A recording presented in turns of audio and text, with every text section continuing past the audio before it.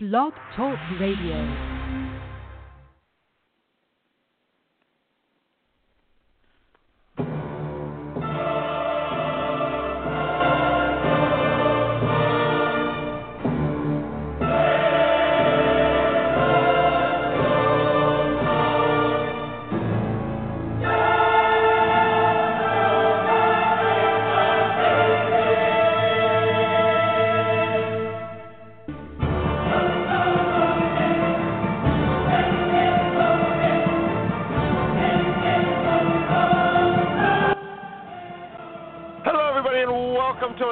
Of Suspense Radio Inside Edition here. This is February the 10th. We're at 2018. The year is already flying by. I can't believe. I think we just woke up Christmas morning, it seems like. But here we are now in February, starting to slowly maybe come out of some winter weather here in California at least, and hopefully get to the spring. Hope everybody is doing well. I'm your host, John Robb. Glad to have you all with us. However, wherever, whenever you listen to the show, we got 60 minutes for you today. Two fantastic authors. We're going to kick it off with author Philip Donnelly, and he is going to be talking about his latest, which will come out March 8th. It is his 8th in his Donovan Nash series. It is called Speed the Dawn. And then we are going to hit it on over to best-selling author Brad Taylor. He's going to be talking about his next Pike Logan thriller called Operator Down. So we got two explosive writers kind of in the same genre writing about, so it's going to be interesting to talk to both of them.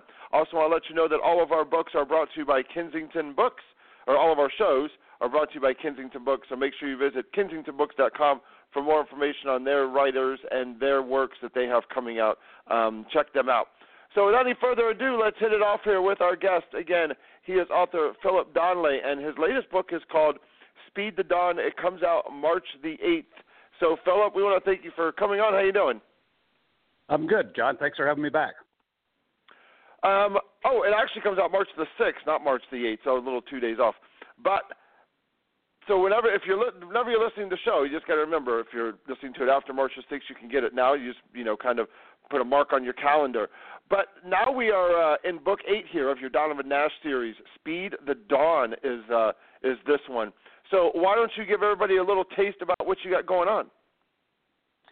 Well, with this book, and like you said, it's Donovan Nash number 8. I had always wanted to work around a forest fire.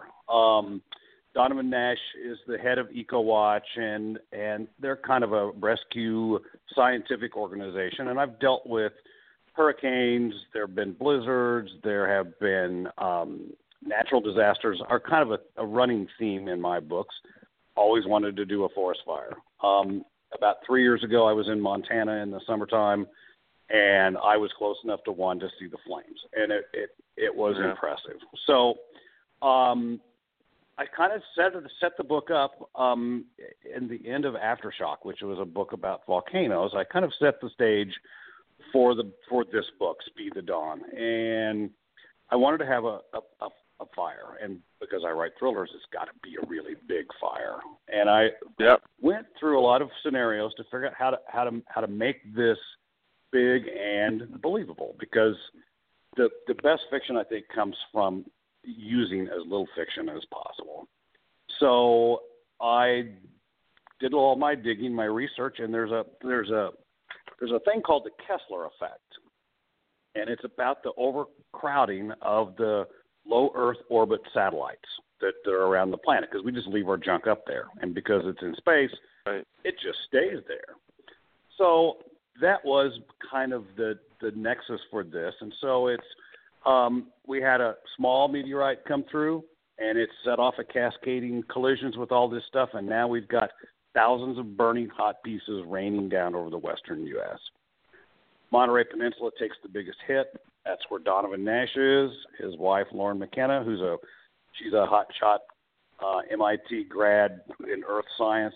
She works for the Defense Intelligence Agency, and now they have to work to stop this fire, and it's a big one right off the bat, before it moves all the way into the Bay Area, and San Francisco has its second major fire. So that's what's at stake. It's fast moving, and the entire book takes place in 12 hours. Wow! So now that's some quick thriller pacing right there. if you don't read it, like if you don't use this book don't use this one as the little 15-minute book to read before you want to nod off, because it won't work. So and it was just a blast. It was a blast to write. I had more fun with this one. I mentioned I was in Montana. What's also in Montana is the National Forest Service Fire Lab. And, I mean, the junior high little geeky kid in me came out when I got to put on glasses, and we went in the lab, and we made a fire tornado. And if you have a big enough fire and you have enough wind, that's what you get. And it was so cool, and I got to incorporate that in the book. So if you've ever seen the movie Twister, just imagine one of those. Only it's they exist, and it was fun. That's one of the. It's almost one of the characters in the book is the fire. And of course, I live in Southern California, and we had the Big Thomas Fire, which the edge of that was about 7 to 8 miles away from our house. So we could, we were dead in the smoke, and there were some fires that broke out no more than, a mile and a half or so where we live on the mountains, and we could, see it, and you kind of just see the glow, and you start hearing about that Thomas Fire, which ended up being, I believe, now the largest in California history. And that thing was just, crazy big. And the scariness of it is, the one thing about the fire is that's scary. You don't know where it's going to go. You don't know what it's going to do when the winds kind of shift and how those embers are going to kind of fly. So you always got to be prepared. So when you say it has a mind of its own and it's its own character, that's the interesting part, because to try to get into the mind of like a fire and what it's going to try to do is kind of exciting for, for an author to kind of have to try to do. That's something totally different. It's something that it's a character that doesn't talk. It doesn't show emotion. It doesn't have any bias towards anything. It just destroys, and that's what its job is. Right. Well, and there's I kind of came upon this with the very first book, which was Category 5, which is a hurricane, and it was kind of motivated. I sat out a hurricane years and years ago on the East Coast, and I was helpless. I mean, the parking lot flooded. It rained. It just blew, and there is a primal fear that's parked in the reptilian part of all of our brains that knows that that's bad. And I don't care if it's a hurricane, a tornado, a volcano, earthquakes, and fire. It's fight or flight. And I think that's an interesting element to introduce into the book, in the books, and that Donovan Nash has to kind of battle those emotions and try to help people. So again, I had a great time writing this book, and I actually got to go and live, and I rented a house in Monterey Peninsula for a month, because that's what writers need to do, and I just had a great time. So great time, happy author, good book, I hope. And so now you got 8 books into the series under your belt, and Donovan has, definitely gone through a big gamut of change in his life and throughout the books. So how have you kind of like seen, how are maybe older readers of your series going to kind of see, is this a different Donovan? Is this from book 7? And when you find newer readers that kind of get into the series, what's one of the things they kind of look at as Donovan as a character as he progresses through? Well, he does progress, and so have I, and that's kind of the interesting part, I think, is that we first met him, and he was a man in a lot of turmoil, and he battled through that through each book, and then he kind of he's not as old as I am, but I age faster apparently. So you find out as you get a little older, he's fixed his, he's had this up and down kind of tumultuous relationship with Lauren, and they're married and they have a daughter. He's become a better man, I think, as he goes along, and I think that's, and I kind of maybe hope I have too, just as a result of aging. And so what I find that's interesting from the readers is when he was having marital problems, as we all can have from time to time, it polarized readers, and there were people there was Team Lauren and there was Team Donovan, and it was, and the email I got was like these people were real to them, and some of them yelled at me, and it's like, you need to fix this relationship. So it was interesting in that respect, and but all the characters have grown, and there's some surprises in Speed the Dawn. I've gotten lots of questions about the second tier characters and who knows what and what's going on, and I addressed some of that, and I answered some questions, and I think people will be surprised. That's always funny when I hear people say, and I heard a lot, and I'm just going to bring in the latest Star Wars movie.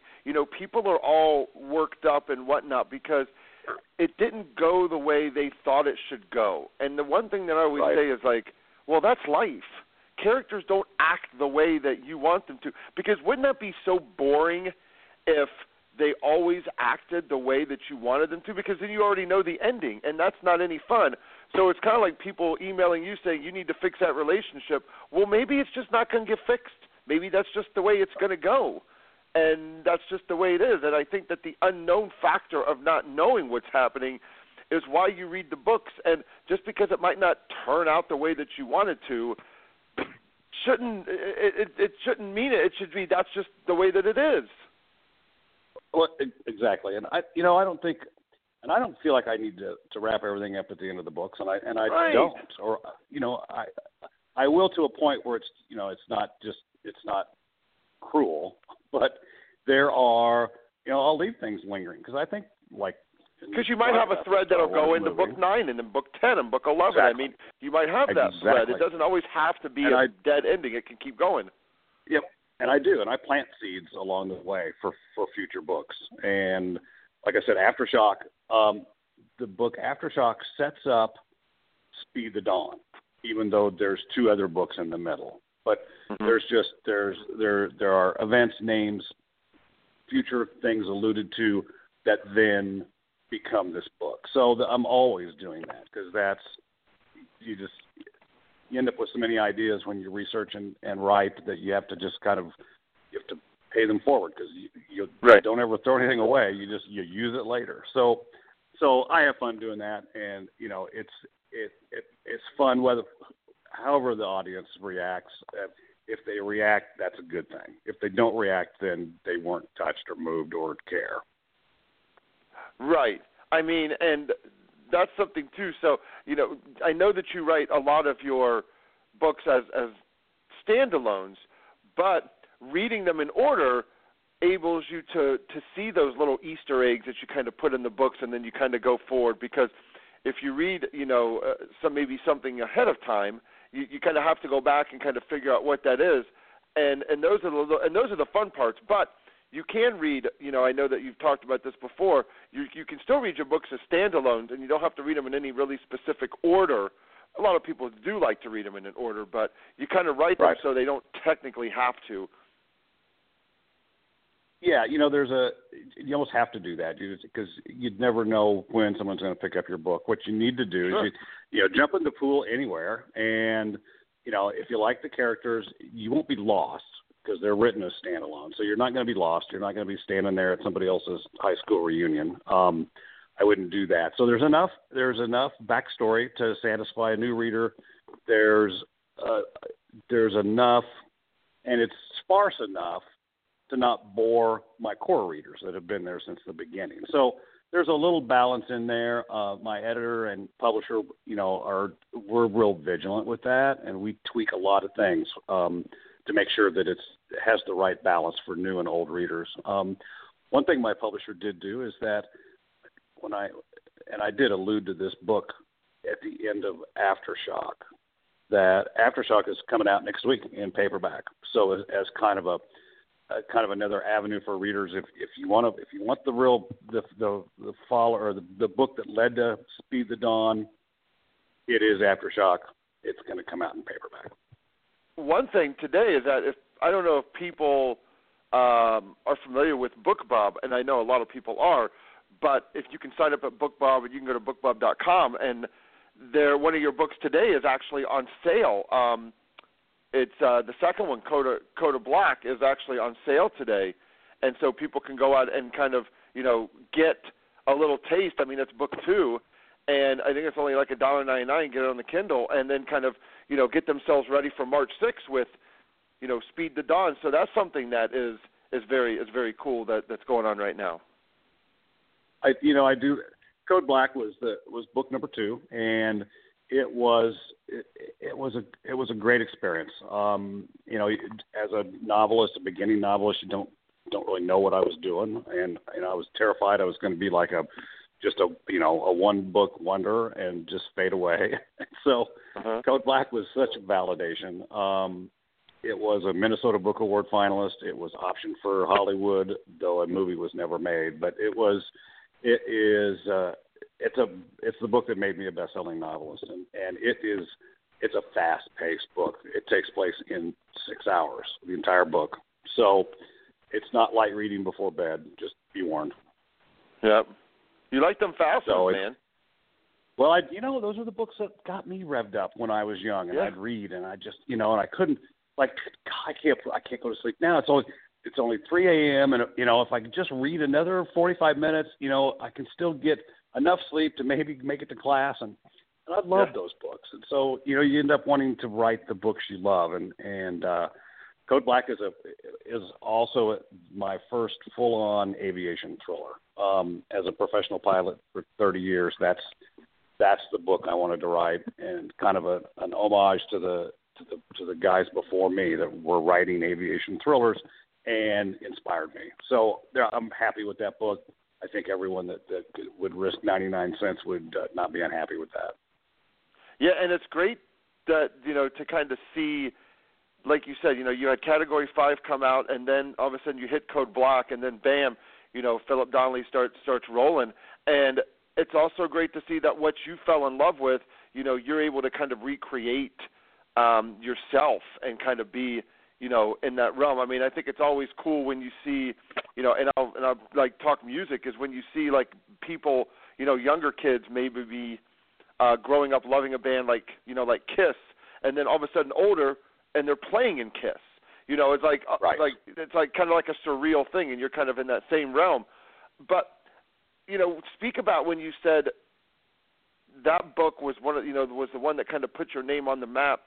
What do you know anything specific? Was it the story? Was it the writing? Was it something specific that you think it is, and that you were able to bring forward throughout the series that kind of kept that success rolling? Well, it was Category 5 was initially going to be published by a publisher that went out of business right before Category 5 was to come out, and just left me high and dry. And I got the rights back, and so I didn't know if this book was if Category 5 was ever going to see the light of day. And a very, very special guy by the name of Vince Flynn kind of took me under his wing and mentored me a little bit and gave me some great advice.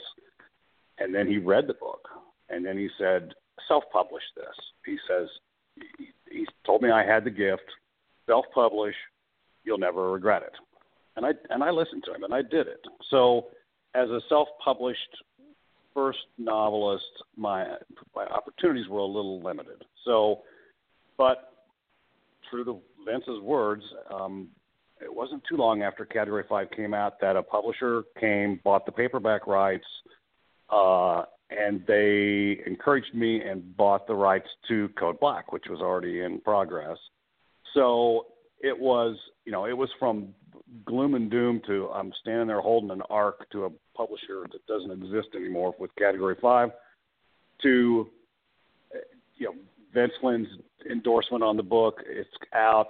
The next one's coming out. It was a whirlwind, and it was, and all of this happened when I lived in Minneapolis, and I have to tip of my hat to the Minneapolis art community, because they're all wonderful people, and they really did kind of help me keep going through all of that, and it's been one of the most gratifying experiences in my life, is especially with book 8 coming out now. Vince was right, and we lost him way too soon. Oh yeah, I was lucky. I was able to interview him one time and I used to live in Minnesota, and so we talked some Minnesota stuff, some Viking football, and what great guy. And it was, lost wealth, way too soon. And boy, he'd be, the genre that's going on right now in military thrillers. I mean, in this category is going crazy. So I see books all the time in that genre. So I mean, it would have been, and I think his books still come out. And I think the movie American Assassin. I think that was on, and that was about his. That was his character. Right, Mitch Rapp, yeah, I believe. Mitch Rapp. Yeah. I watched that and I liked it, and it was fun, and I had to kind of smile at the very end. There was a naval engagement, and they named the destroyer that was steaming out to the rescue. It was the USS Flynn, and I had a little smile at that, but. Yeah, he wrote good stuff, and he was a good guy.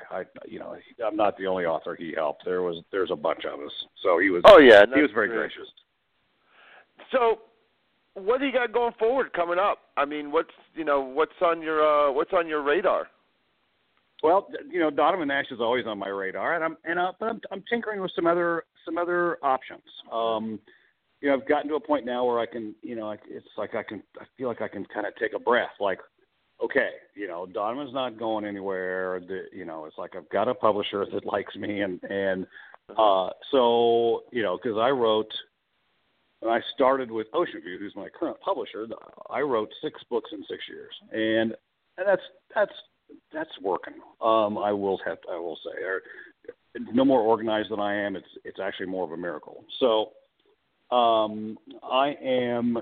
Not taking a break, but I am tinkering with some different options, but there are more books in the pipeline. So we'll just leave it at that for now. Now, are you going to do 1 book a year, or are you maybe going to try to do 2? Do you have any idea about anything like that? No, I would. The pace again. 1 a year is a lot for me. By the time you do the research and write the thing, and then you start into with the PR for the book you wrote last year. It's I think a 12-month sort of cycle works for me, and I can't imagine changing that at this point. Yeah. Is there something with Donovan that you feel that could be coming up in the future, whether it's the next book or down the road, of something that you would like to see him do that you haven't been able to maybe get it to really work right, or you haven't been able to maybe figure out the best way to kind of do it? Is there some idea or something maybe you're going to take him that's going to be a little bit off the beaten path? One reoccurring thought that I have, and I have to be patient, but I would love to see Donovan and his adult daughter in the mix, because she's a pretty exceptional kid, and she is still a kid. So there has to be some years that go by before I can even remotely, make her a college graduate and wanting to join the family business and maybe finding out the family secret and so there's some of those aspects, and I think maybe it's just because my son has grown up that makes me want to kind of dream about that lineup of characters and see Donovan in 15 years and Lauren but that book has to wait. So there's a character, Montero is her name, and she is a handful. She is a handful, and I love her. I love writing her. She was kind of the bad guy in the first book, and then she kind of turned around and now she's one of the good guys and one of the best characters I have. I would like to maybe, see a spinoff of her. Could easily carry a book, and there are some things that happen with her in Speed the Dawn that would further catapult that possibility.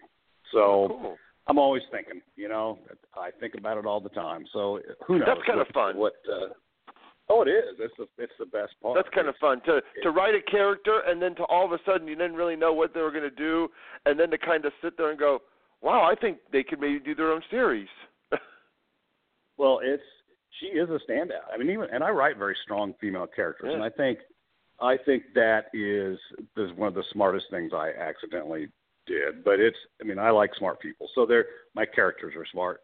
Critics critics make mention of that, and they like that aspect about my books, and they also mention that I don't use any bad language, and I don't. I use a lot while I'm writing, just from the author's standpoint. But the books. Well, your books are so fast. Your characters don't have a lot of time to really cuss. They get too much other stuff going on. I know it. They don't have time to kiss or have sex or swear. They just right. I mean, you got a book in 6 hours to 12 hours. I mean, hell, the book opens up and it's like, here you go, gunshots off, start rolling. You got 6 hours. It's midnight. You get done before 6 a.m. Exactly. Race the sun. Exactly. So that's kind of cool. But hey, I'll tell you what, fella. Why don't you let everybody know the best way to kind of find you? And, your websites or social media and all those fun little aspects you got to give out now. Well, I have a website. It's just philipdonnelly.com, and or you can just Google any of my books, Speed the Dawn, Code Black, Aftershock. I should pop up. That you should be able to find me there. Anybody that wants to email me, there's an email address on the website. I see all those. So if you want to reach me, have a comment or whatever, I'd love to hear that. And, Amazon, Barnes & Noble, all the usual outlets for the books. Speed the Dawn will be released October 6th. Hardcover. Awesome. Well, hey, Kindle. Hey, I'll tell you what, man. It's been a pleasure to speak with you again. And like you kind of mentioned, you kind of reminded me that, we sat next to each other about 3-4 years ago, I think, at PNWA. At the table that we had, so it was great to finally catch up again and see, your career and Donovan Nash, just staying big. Good luck with Book 9 and on in the future, and can't wait to see when you finally work out your plans about what your next book's going to be. So good luck. Thanks so much, John. I appreciate it. All right, you have a good one, fella. Bye-bye. Okay, you too. Bye-bye. So again, everybody, that is author Philip Donnelly, and you want to make sure you go to philipdonnelly.com. That's DONLAY.com. His latest book is Speed the Dawn, comes out March the 6th. So you got a little less than a month away. It's book 8 in the Donovan Nash series. Gives you time to go out, like I said, and you can get book 2, Code Black, 99 cents. I mean, it's a heck of a deal. And, kind of see, for 99 cents, you're able to see Philip's style. You're able to get into it, and then all of a sudden you realize you get 7 more books you can start reading and get into, and that's something that's always cool. So make sure you want to go, check that out. We're going to take a short break, and we will be back hopefully here with our next guest, Brad Taylor. We booked this a little while ago. Hopefully he didn't forget to call in. And we will be right back after this. So here you go.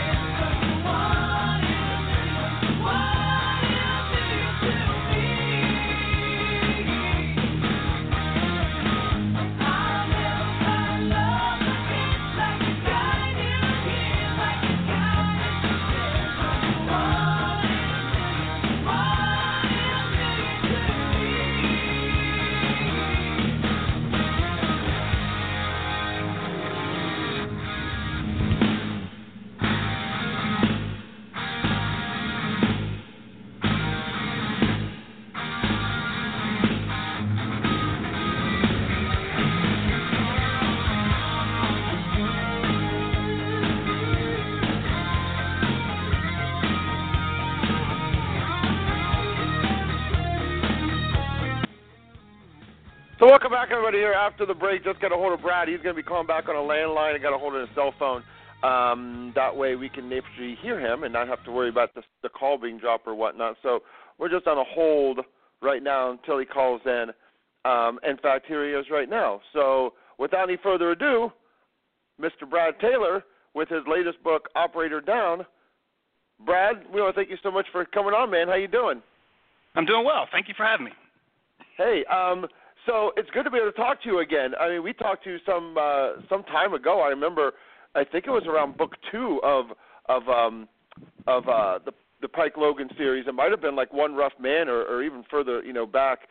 But I want to thank you again for taking the time to talk with us, because to follow your career has been outstanding, and I'm sure you pinch yourself, kind of a lot, going, wow, can't believe how fast this kind of your career kind of went faster than your books, right? I guess you want to say, right? Yeah, no one's more surprised than me. I was doing 2 books a year for a while there, and it was a demanding pace, but it certainly worked out. Yeah, and now you're an Operator Down, and so you've kind of, you got Pike Logan. I mean, you always like to throw him in these situations that you don't think he's going to be able to get out of. So why don't you give everybody a little taste about what you did here with him in Operator Down? Yeah, actually, like I just said, I went from 2 books a year, and I decided to take it down a notch. And this is the first book in a while I went 1 book a year, and I had some time to think about it. And so I decided to do. I wanted to do 3 things. I wanted to bring Aaron and Shoshana back, which were some Israeli assassins that ended up being some fan favorites. I was planning on killing them in the first book, and they ended up working out. So fans love them, so I wanted to bring them back. I wanted to make it a more personal story. The last book, Ring of Fire, was a gigantic terrorist attack against the ports. The book before that, Ghosts of War, was World War III. So I wanted to make it a more personal story, neck it down a little bit, and I wanted to go somewhere I hadn't been before. So that's basically what was my going-in position. Yeah, and when you're deciding to kind of get into it and write another book, what's one of the one aspects that you want to make sure that your I guess you want to say that that your readers always make sure it kind of comes across, because you're kind of writing in a genre that a lot of people will never, ever experience. I mean, you kind of only hear things in the news. You kind of hear little snippets and stuff like that. So how is it, that human side, that emotion side that you're trying to get across to people to understand, to really kind of live it, how it really is, since you were in it? Well, I definitely try to do that. I mean, it's not a conscious decision. What I don't like is too often in Hollywood, it's, the protagonist is superhuman. He never makes mistakes. Everything he does for the good. And if he, you just let me drill this guy's kneecap, everything would be great. That kind of stuff. Right. And in the real world, in combat, mistakes happen, and you live with those mistakes. You make a good call or a bad call. And I try to show the moral compass of the operator on the ground, and that not everything is black and white. And when when Pike Logan or someone on the team kind of makes a mistake, is it something that, again, so it's not something that maybe is a conscious? Is it something that kind of surprises you as an author when you're kind of writing? And maybe other authors have always talked about when you write yourself into a corner, that's where you always come up with your best kind of ideas. Does that kind of happen with you in your process? It does, not necessarily with the mistakes, but I definitely write myself into a corner where it's, especially like an Operator Down, and for the ending of the book, I had so many balls in the air. I was like, how am I going to finish this? I mean, I could have ended it right there with the one scene, and I was like, there's too many things outstanding. And to solve those problems, it was a gigantic. You don't want Pike to be walking along and find a key on the ground and go, oh, there's a safe deposit box, save the day. I mean, it's got to be realistic. It's got to be, when you're writing a story, the hardest thing I've learned is Pike's going to do one thing. Well, you need to explain why he didn't do the 8 million other things he could have done. Because, in the real world, you're driving a car and you see a cat and you swerve and you hit a guardrail. Well, you do that in a book and it'd be like, oh, that's a convenient cat. So you've got to figure out exactly why he did this, and it's got to be realistic. Yeah, and that's the one part that I think a lot of people really love about like your stories and a lot of some of the other authors in this genre, which is why you guys stay really, really popular and you continue to gain more fans, is your writing ability of being able to put people in that setting, and it's a very difficult thing for authors to do. I mean, you can write about 1840s London, but to actually make people think they're in it, that's a totally different kind of thing.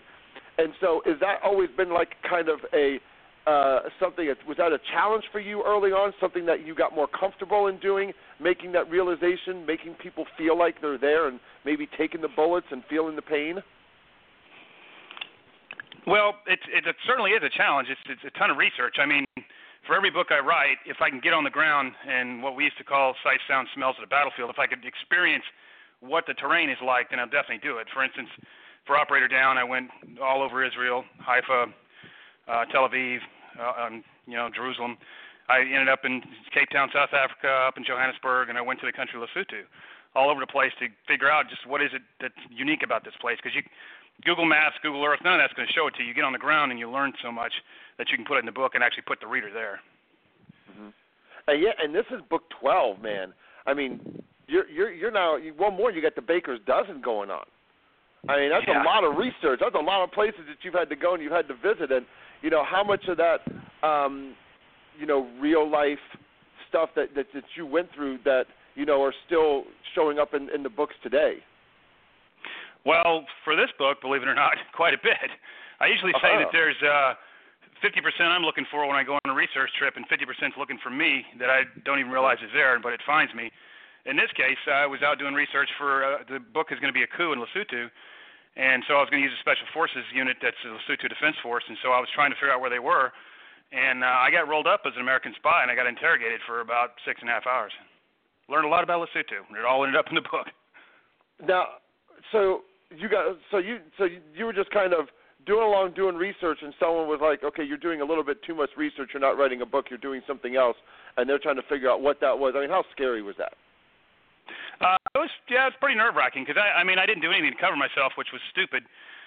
Since the book was about a coup in Lesotho, all my notes were about a coup. Every photo I had was, something related to a coup. There weren't any tourist photos on my camera.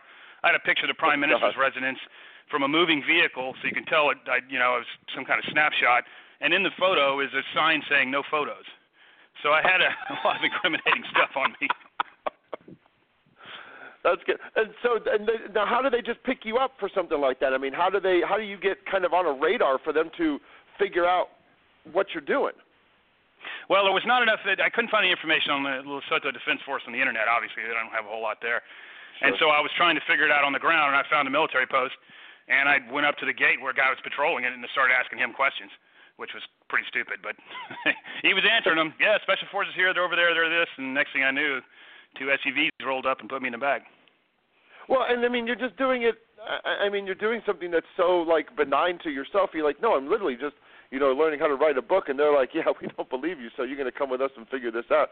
I didn't tell them cool. I was writing a book. There's no way I wanted them to Google my bio. They were pretty paranoid. There was a Special Forces team on the ground. My bio was full of Special Forces stuff. And they were convinced I was part of that team if they'd seen my bio. I mean, they said my passport was fake and all kinds of stuff. And I was like, boy, if they Google me, I'm never getting out of here. Damn, that's the scary shit. So, now, the other thing that, I've never heard of that group before. So, for the average person like me, how would, when you're writing about a group that, no one's really ever heard about, instead of like the Taliban, the Al-Qaeda, ISIS, the ones that are always in the news a lot, how is someone like me who doesn't understand, who doesn't even know who they are or where they're from or what they're doing, how am I supposed to, I guess kind of get involved or understand wow, there's a lot of other groups out there that I just have no idea about? Oh, yeah. The State Department, and I made a charter for the task force, my fictional counterterrorist unit, and part of their charter is they can only target groups that are on the State Department's foreign terrorist organization list, which they put out every year, and they list every terrorist group that we designate as a terrorist group. And right now there's over 60 of them on there. But the truth of the matter is we in America don't hear about them just because they don't make the news here, but they're certainly making the news everywhere else. For instance, in Days of Rage, I used Boko Haram. Nobody ever heard of Boko Haram. Well, the book came out, and then Boko Haram kidnapped all those girls, and now they were all over the news. But, they were like, oh, Brad, predicted the future. Well, the truth is they've been lopping off heads since 2009. They just didn't make the United States news cycle. They're out there. Yeah. And there's, how do you just find it just from your research, I guess, or not from your research, but from your own experience of being involved in that, you just kind of know where to go look and what to do and where to find them. And, I guess there's unlimited stories you can kind of tell from those aspects. I still do a lot of security consulting, and so I spend about an hour and a half every day just keeping my finger on the pulse. I get feeds of news from all over the world, basically. It's not hard to see, and I still, like when I do security consulting, you're hearing things left and right about various groups. And there's tons of splinter groups that come out. The Taliban itself has got 6 or 7 splinter groups. Haqqani Network's probably the most famous one that people may or may not have heard of, but they're all over the place, and they're all doing bad things. And a lot of them, ISIS makes the news because they cut off people's heads on social media, but there's plenty of groups out there that are hell-bent on doing harm. Now, when you say splinter groups, you're talking about a group that kind of broke off of the main group and is doing something else because of their ideology or the things that they do? No, it's kind of a combination. When you talk about terrorism, the perception is reality. So everybody wants to join. They want you to join their group. So in order to join their group, you have to have a perception of strength. So what happens is you'll generally have some kind of group that forms up and is doing something, say in Libya. Well, they get bigger and bigger, and they want to have all this esteem. So then they, as it called them, they were, Jihadi John's social club at once. Well, then they pledge fealty to Al-Qaeda, pledge fealty to ISIS, and now they become ISIS and Al-Qaeda. Well, they were actually a different group to begin with, and they still had whatever motivations they had. They're just taking that banner because that's the banner of the day. Gotcha. So now that you're in book 12, and you kind of look back with, One Rough Man and now through Operator Down, how has Pike Logan kind of changed as a character from when he started to kind of where he is now? I mean, going through all these missions and everything that you've kind of put him through, he's had to have been, a lot of broken, a lot of stuff that he's had to kind of go through. And how has he changed? How are readers going to see a different Pike Logan in this one than he did, kind of in the last one? Well, he's actually gotten better. And One Rough Man, he was his moral compass was broken. He was completely shattered, and he was basically a bad guy with lethal skills. Or not a bad guy, but more of an amoral guy. And he's slowly grown back into what he once was before, and now he's kind of pure operator right now. He's back in his game. And so when kind of fans pick up, Operator Down, they're going to look back and they're going to kind of sit there and kind of see a more confident, like you said, kind of more confident Pike Logan and his team moving forward. Yeah, definitely. He's back on his game, and he's got. The same thing with his partner Jennifer Cahill. When she started out, she was absolutely black and white. There are good things and there are bad things. It's kind of the duality of Immanuel Kant had categorical imperatives, and John Stuart Mills had utilitarianism. One, utilitarianism is do whatever is the greatest good for the people around you. So it doesn't matter what the morality of it is. If it helps the greatest number of people, then that's the good thing. Categorical imperative is some things are good in and of themselves. So like the law of land warfare is all categorical imperatives. Thou shalt not, the 10 Commandments, thou shalt not kill, that's a categorical imperative. The West Point Creed, cadet will not lie, cheat, or steal. It doesn't say cadet will not steal a loaf of bread if it's going to feed a starving family. That would be utilitarianism. And so there's a duality that goes on. It happens in, national defense all the time. So you ask John McCain, he'd say, we'll never, ever, ever, ever torture. That's a categorical imperative. Well, then you ask somebody else, well, if there's a nuclear bomb in New York City, would you torture? He says, yes. Well, you just entered the greater good. And so she was really categorical imperative at the beginning of the book in One Rough Man. There's some things she just would never do just because it's morally wrong. And she's kind of grown to be more like Pike where, okay, if there's some greater good here, I'll do it. Right. It's kind of, you always kind of look at, you see that moral compass in one of the TV shows that a lot of people know, which is 24. You would see Jack Bauer pushing the envelope, and a lot of people are like, no, you can't do that. And he's like, yeah, screw you. Yeah, I can because I don't want to kill 20 million fucking people. So if I have to hurt one, that's what I'm going to do. Yeah, and that's kind of that's what I was talking about earlier because there's a lot of times Jack Bauer has the Hollywood knowledge of knowing absolutely perfectly that this guy is the bad guy. In the real world, you don't know that. In the real world, you get a guy, and you think he's a bad guy, but you don't really know. His name is Abu Baghdadi. Is he the mechanic he claims to be, or is he Abu Baghdadi in charge of ISIS? And you don't know. I've been plenty of times interrogating guys who are just like, is this guy telling me the truth? Or you just don't know. Yeah, that's the one thing that is difficult, in the Muslim community. There's so many names that are the same. And so, like you said, Kunyas. They all take a kunya. And a kunya is usually somebody that's famous in the past. So Abu Bakr, Abu Baghdadi, things like that. And so there's like 100 Abu Bakrs. So you're tracing a guy nicknamed Abu Bakr. Well, there's probably 50 of them in the city. Right. And that's so you got to figure out, like you said, like which one is right. Now, the one thing when people go to your website, bradtaylorbooks.com, let everybody know to go to bradtaylorbooks.com and make sure you check it out. But the one thing they're also going to notice are these task force short story books that you wrote. So not only were you writing 2 books a year, but you were throwing some short stories in there. I guess you just wanted to fill some time because you had some, some leftover time during your career, during your year. So how did these kind of books kind of come about, and what are they, and what are people going to get when they decide to grab one? They're more character development story. I mean, they still have a plot and everything like that, but it was just a chance for me to add some character development, some backstory, some of the characters, and they don't follow chronology like the books do. So One Rough Man starts it, and it comes up to Operator Down. Those are sequentially spaced. But the first short story I wrote, The Call Sign, I wrote it after book 4, and it's actually set before One Rough Man. So they kind of skip around, and it's a backstory like Call Sign is how Knuckles got his call sign, things like that. So what it is that it's just an extension and a depth on the whole Pike Logan series. Yeah. In fact, I just wrote The Infiltrator, which is Aaron and Shoshana in the book Operator Down. This is the first time this has happened. In the book Operator Down, I mentioned they got married, and there's something that happened at the wedding, but I don't get into it. It's nowhere in the story.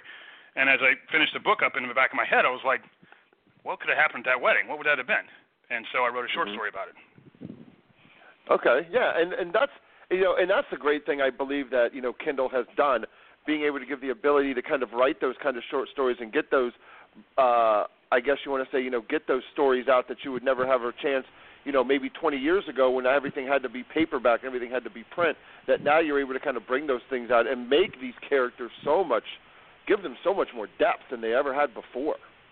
Yeah, that's the truth, because a short story is not cost effective to print. You'd have to sell it for the same price as a regular paperback. Yeah. Who wants to pay for that for a short story? So I am talking to my publisher about it. We've got enough now to bind them all up into a book. We might do that. Yeah, and that'll be cool. I mean, do you have any thoughts of, are there any characters in the Pike Logan series that you can say, you want to explore more and maybe give them like their own story or something like a little outside? Are those any plans for that? I have done that in the short stories. There's a couple of short stories. One's just got Knuckles and Decoy in it completely. I'm going to give away a spoiler here, but I whacked Decoy in one of the books, and I really regretted it. I wished I hadn't, but combat's real and people die. And I got a lot of fan backlash, and so I made kind of a tribute short story for him. But you can always go do more backstory with him. I guess you can always kind of bring him back, and you can't do anything in the future, but the past is still always there. Yeah, and then except when he comes in, it'd be kind of hard for me to do that because he would be outside the task force. It'd be a whole different stream. Yeah, it'd be something that could be challenging, but you just never know. I mean, when fans scream, man, they sometimes don't shut up. I'm glad I didn't whack Aaron and Shoshana. Yeah, really. That was smart.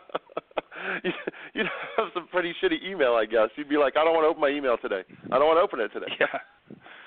Now, so when people come up to you and you always have the question, of course, because there's 12 books and people are finding out and they always see, where do you kind of tell them to start? Do you kind of say start at the beginning? Do you say you can kind of jump in anywhere, maybe read the backs of the books and find a synopsis or something that you kind of find entertaining, kind of start there? How do you answer that for them?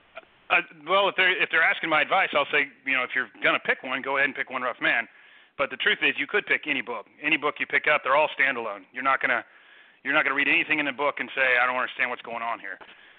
The most you'll get if you read like Operator Down, you might get a spoiler from a previous book because they are living in the Pike Logan universe, and so they might discuss something that happened in a previous book, but it doesn't really affect the plot.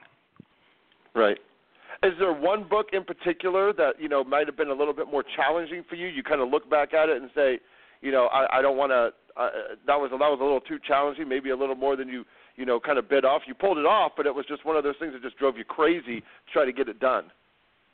There was probably two. Ghosts of War, which was it's a much bigger tapestry. It's the fault line of the old Cold War, and it has a lot of more of a Tom Clancy feel of major muscle movements of Europe and Putin and Poland and the 82nd Airborne going in. That was pretty challenging to write. But the last book, Ring of Fire, was challenging because it involved the ports, and I had a whole plan on how I was going to do it.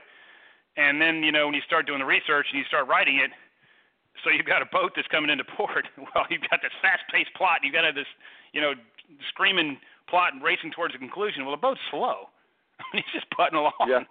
And so you got to. I was sitting there thinking, how am I going to solve this problem? Because on the one hand, if Pike solves the problem, what's the simple solution? Is there going to be big fireworks? No, you call the captain and say, you just stay out at sea. We don't want you to come in. Well, that's not sexy. On the other hand, the only way to get him in there is he doesn't solve the problem and it blows the whole port up. So that was kind of challenging to figure out. Yeah, I mean, that's the same thing where authors say, I talked with a couple of them that have always said, yeah, we know that, DNA can take, 30 days, but how am I supposed to write that in a book? I mean, right. What are they going to do, just all sit around for 30 days and they're just sitting there waiting? It's like you can't jump. So it's like, you kind of have to suspend a little disbelief to kind of make you got to kind of force the action a little bit, going on because, when you're writing in this genre, I mean, you can't stop. I mean, your pace has to be at a speed of light kind of pace. And is that something that, you're comfortable with doing, or is that something that you still kind of, like you say, you want to try to slow things down, but you can't slow things down because then it kind of puts that little speed bump in the book, and you're like, God, I don't want that speed bump in there. Yeah, it's a challenge, and I don't slow things down. For Ring of Fire, I just had to figure out how to solve the problem. Basically what I did was add more plot points. So once that boat left Algeciras, Spain, it's going to take him 7 days to get to Port of L.A. I had to figure out, okay, I got to occupy 7 days, basically. Yeah. I mean, Ghosts of War was one that you brought up that I thought was really that I liked because it brought me back to the time, in the 80s, in the early 80s and the late 70s when I was, growing up, and I remember hearing, all the Cold War and everything, and it was a really, really tense time, and you would always hear, is it, on the brink of this or on the brink of this, and you just didn't know what was going on. So I found that was like really close to home. Is there a book for you that you have that sense of like it really is close because either you lived through it or either it was a childhood or something that happened that you kind of feel that emotion and the reader feels it when you write it because it was emotional for you? This is going to sound like a trite answer, but just about every book I write. I mean, I write what I would want to read. So, and you have to care about the characters. The plot, I write military thrillers. If I'd have been a priest, then Pike would have been taking confession. If I'd have been a cop, he'd have been writing tickets. The characters are what matter. So, I mean, a bomb going off in a parking lot, who cares? You only care because somebody's going to get hurt. And so I put all that into every book I write. It's all, I try to elicit emotions in every one of them. Mm-hmm. And so do you think that if a regular American would kind of be able to pull back the curtain on some of the secretive things that, you might have known or seen, would they be scared? No, I mean, I'm not scared. I've seen it. So. Well, that's because you lived it, but I mean, like someone like me, where, I'd be like, I didn't know that shit was really going on. I thought that was just, whatever.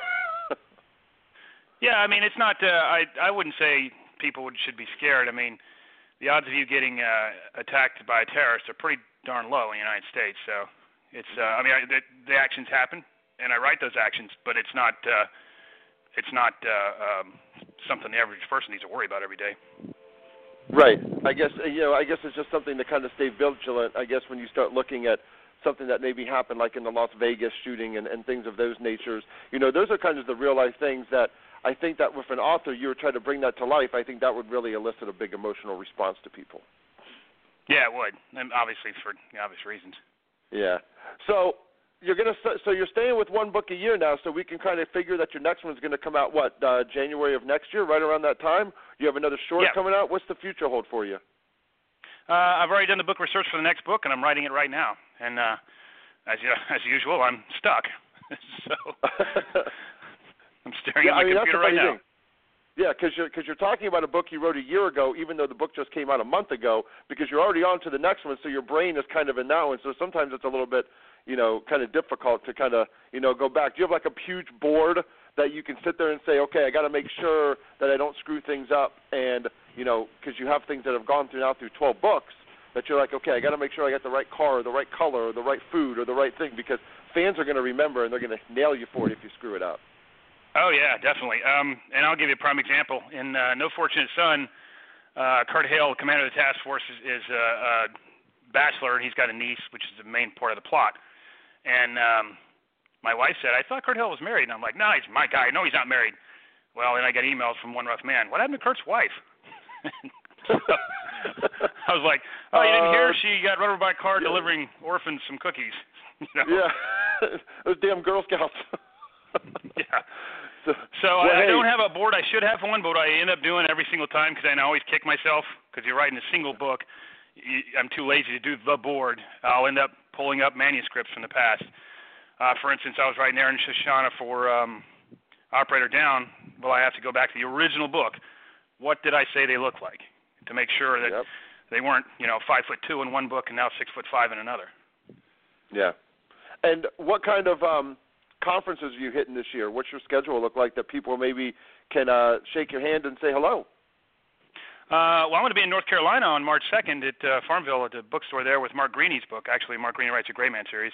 He's going to be on tour for his new Gray Man series that's coming out February 20th, and I'm going to link up with him. Other than that, I'll probably be at Thriller Fest this year in New York City. And, I still have a lot of security consulting to do and books to write. So Thriller Fest is one of the main places you go to every year, though, right? I know I've seen you there a couple times. Yeah, I usually go there. Yeah. Yeah, that's one of the best probably, and that's for the genre of people. Like I always tell people, if you have to go to one a year, make sure you go there because that's where you're going to find everybody. Well, there's some of the others I'd like to go to, but usually I'm on a security contract when it happens. Sure, like BoucherCon or Malice or BoucherCon every year. Every year BoucherCon falls on a security contract I'm on, and it's doing it again next year. Oh, they are next year? Yeah, that's too bad. Well, hey, it's been, again, great to be able to talk to you again, and, your interview in the magazine is going to be out here any day now. We're going to have the magazine released, so people are going to be able to read that, and want to thank you again for doing that with us. And congratulations, good luck. Can't wait to see what you got coming in the future, and wish you well, my man. All right, thank you very much for having me. I appreciate it. All right, stay safe. Have a good one, Brad. All right, bye. Bye-bye. So again, everybody, that is best-selling author Brad Taylor. The latest book is called Operator Down, book 12 now in his Pike Logan thriller series. It's definitely an author that if you're involved in this genre and you don't have Brad Taylor on your bookshelf, then you are really calling yourself a fan of that genre because he's one of the most, not only up-and-coming. I mean, God, he's one of the leaders now in military thriller genre right there with, like the Brad Thors and, like you just said, Mark Greeney writing Tom Clancy. So we want to thank, Brad for coming on and Philip for coming on. Make sure you check out, PhilipDonnelly.com and BradTaylorBooks.com for more information on all of their stuff coming up. We're going to be taking a little extended break now because I'll be on vacation for a couple weeks. We're going to have a Beyond the Cover here coming up on Tuesday the 13th, and the Story Blender will be back next week too before I leave, so you'll be able to catch those. And Thriller Radio, I believe, is going to be sometime next week. And then we'll be back sometime after March 3rd when I'm back on vacation and bring you some really great guests. We got some good things coming up here in the future. So make sure you guys stay tuned to everything that we got going on here because we got a show to match what you want to read and who you want to listen to. So until next time, everybody, want to say thanks so much. Enjoy. Until next time, have a good one. Bye-bye.